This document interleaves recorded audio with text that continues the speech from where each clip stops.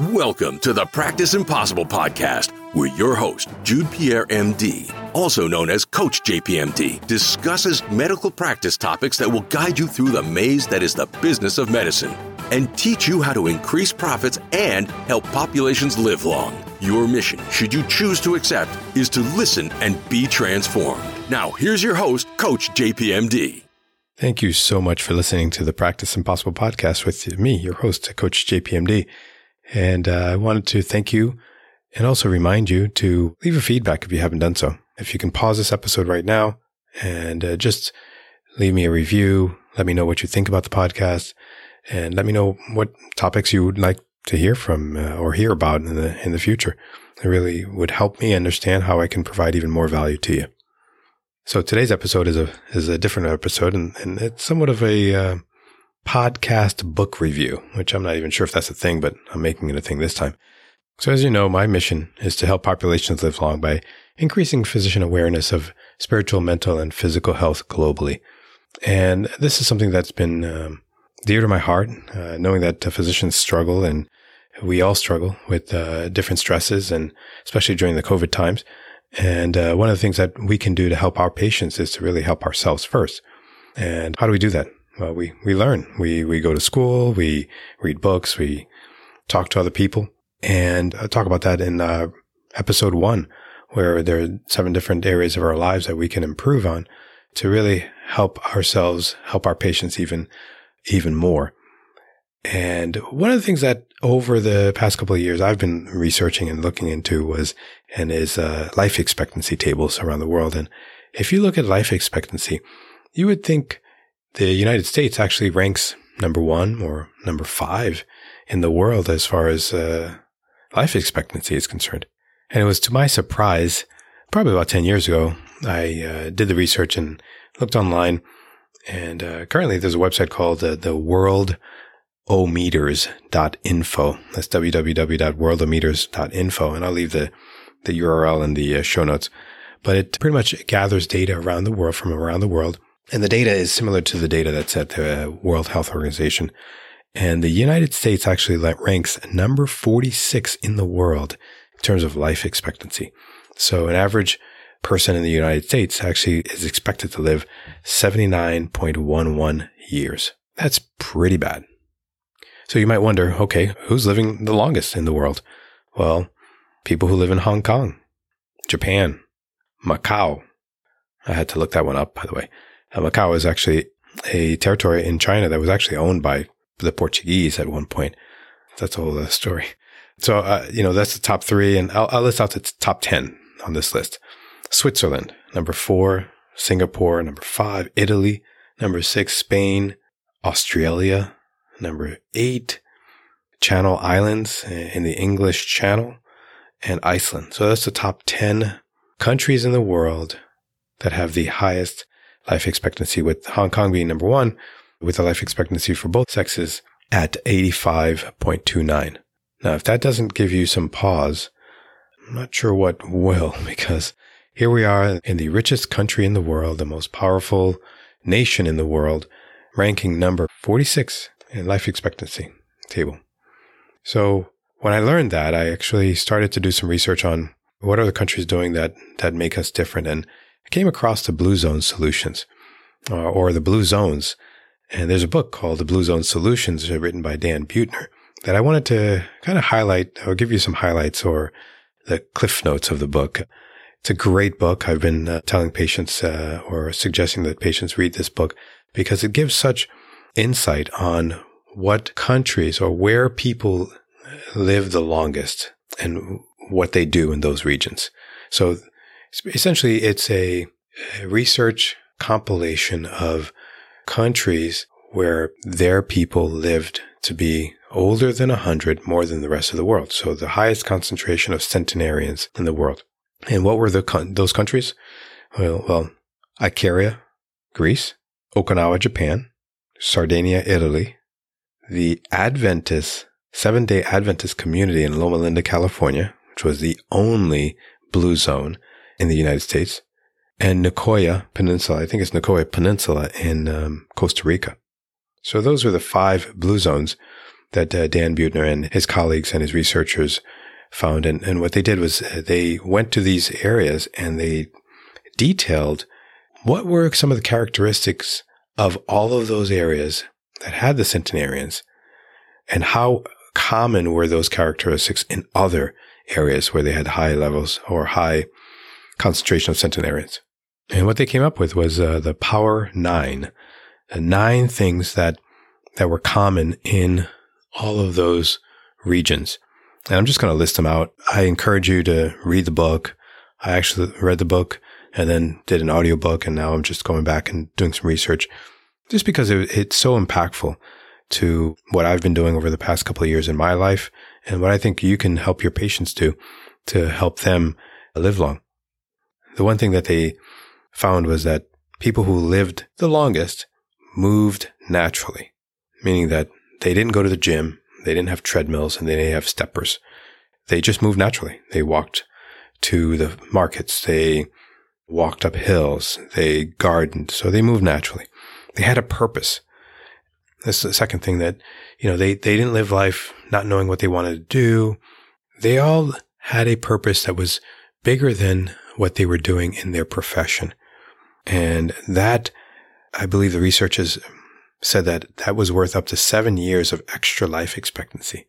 So when you have a purpose, when you have a vision of what you want to do beyond what your work life is, that helps you live long. The third thing was that they downshifted. And downshifting meant different things in different areas. Some people take naps in the afternoon. Some had wine in the afternoon. Some hung out with family or friends. And that's something that I remember doing growing up in Haiti, where, in the afternoons, we took naps sometimes. We call them siestas. I don't know if they have that in Latin American countries, but it's something that was done routinely, particularly on the weekends. But I remember my parents would come home early from work and they would just nap in the afternoons. And that was something that's very common. The fourth thing that they described in the book was the 80%, what they call the 80% rule. And in one area, they developed habit when they were eating to stop eating when they were 80% full. And what that does is it helps their brains catch up to where their stomachs are and helps them not overeat. And that's something I found very interesting because, I eat until I'm really full.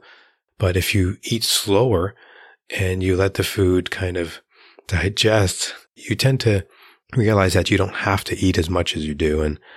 And there's a saying that they use in the book that the Okinawans use as harahachubu. Harahachubu means it's a mantra that's said before meals that reminds people to stop when they're 80% full.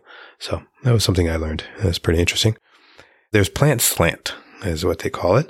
Number 5, where they eat mainly legumes and plant-based diets. So that includes beans, which was very common in all of the regions, as well as soy, lentil. Those were like the cornerstones of the diets. And that's not to say that they didn't eat any meat, but there was definitely a plant slant.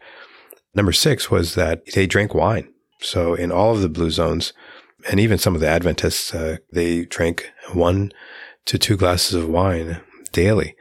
And I think most of the wines that they speak about in the book are red wines, which has the resveratrols, which helps promote good memory and cellular function. So that's interesting. The 7th thing that they talked about was the right tribe. The Okinawas call their tribes the Moais, and that's Moais. And a Moai is basically a group of friends that go through life together, through the ups and the downs. And they're the people that would help their tribe people to eat healthy, to de-stress, to help them, motivate them to walk and exercise. And I shouldn't say exercise, but walk or be active. And that brings me to something I've been kind of trying to help my kids understand. And that is, you are the average of the 5 people that you hang out with. I don't know if I've said this on the podcast before, but if you hang out with 5 people that are obese, eating the wrong foods, not working out, or overeating, over drinking, then you're going to be the average of those people. if you hang out with 5 people that are powerful, have a purpose, are physically active, and are really doing things to help change the world, then you'll be the average of those 5 people. So my recommendation, based on this book and based on what I've experienced, is find 5 people or find 4 people that can encourage you to and push you to do the right thing in your health, in your personal life, your spiritual life, your mental health. Because if you hang out with 5 people that are very depressed, very angry, or very negative, then you're going to be the average of those negative people. So figure out the right tribe, as they say in this book. Community.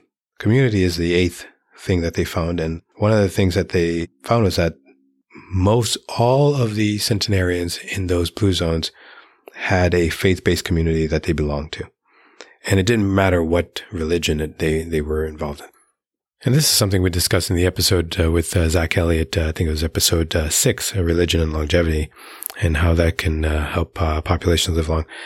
And that was shown to add 4 to 14 years of life expectancy in the Blue Zone communities. And lastly, the 9th Power 9 characteristic of the Blue Zone was that they put loved ones first. And I think that's the most important for me. Putting things in order. Successful, and I'm going to quote this in the book because it's that powerful. Successful centenarians in the Blue Zones put their families first. They keep aging parents and grandparents nearby or in the home, which also lowers disease and mortality rates of their children. So that is something that I think, if we look at the Blue Zones and we look at the Power 9, I think, again, another quote from the book was that what we discovered, or what they discovered, was that in every Blue Zone, the path to a long, healthy life comes from creating an environment around yourself, your family, and your community that nudges you into following the right behaviors subtly and relentlessly, just as the Blue Zones do for their populations. Pretty neat stuff. So that was the Power of 9. So what I really found really interesting, and I listed 7 things that I found pretty interesting, was that there are certain foods that we should all be eating.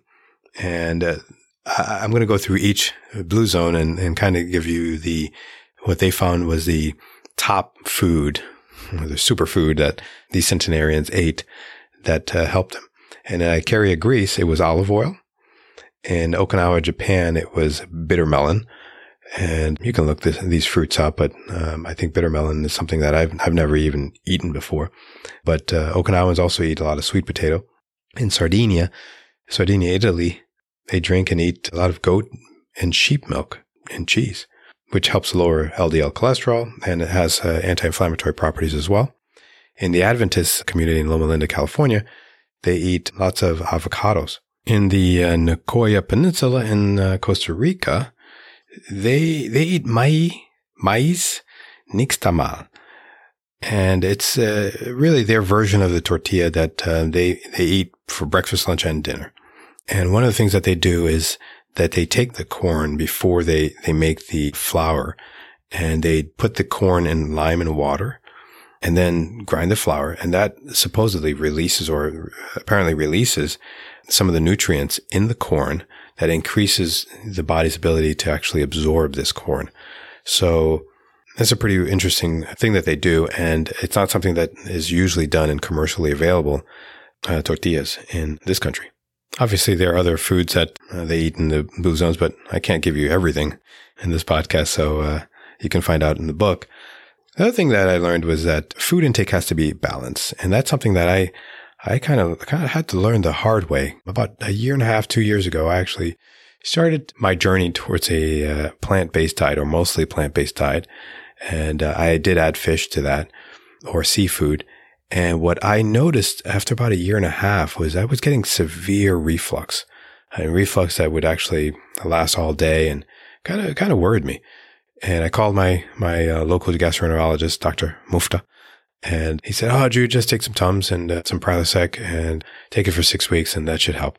And I did that for a couple of days, and actually didn't help at all.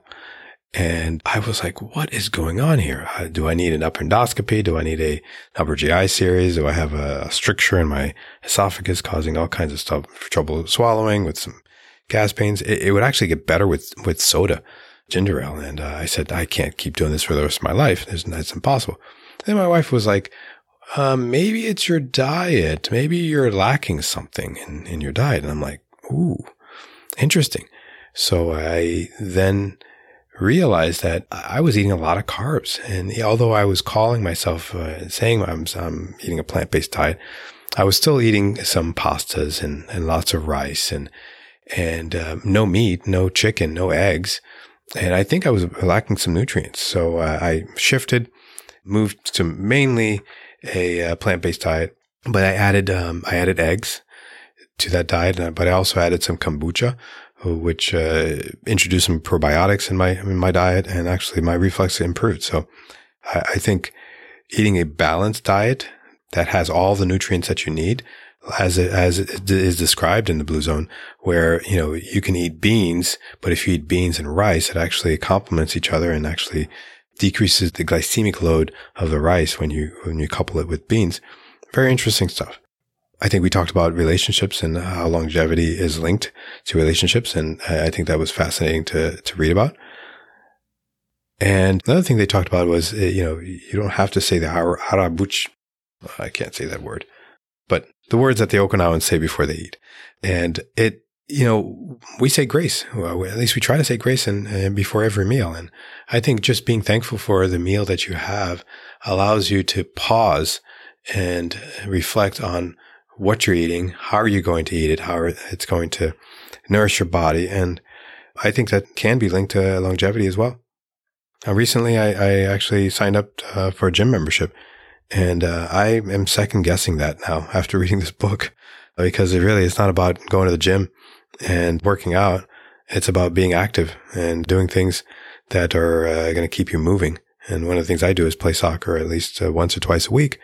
And that helps kill two birds with one stone because I'm able to socialize and talk trash with other wannabe soccer players or professional soccer players. And so I think it helps me stay active and keep my brain functioning at a high level.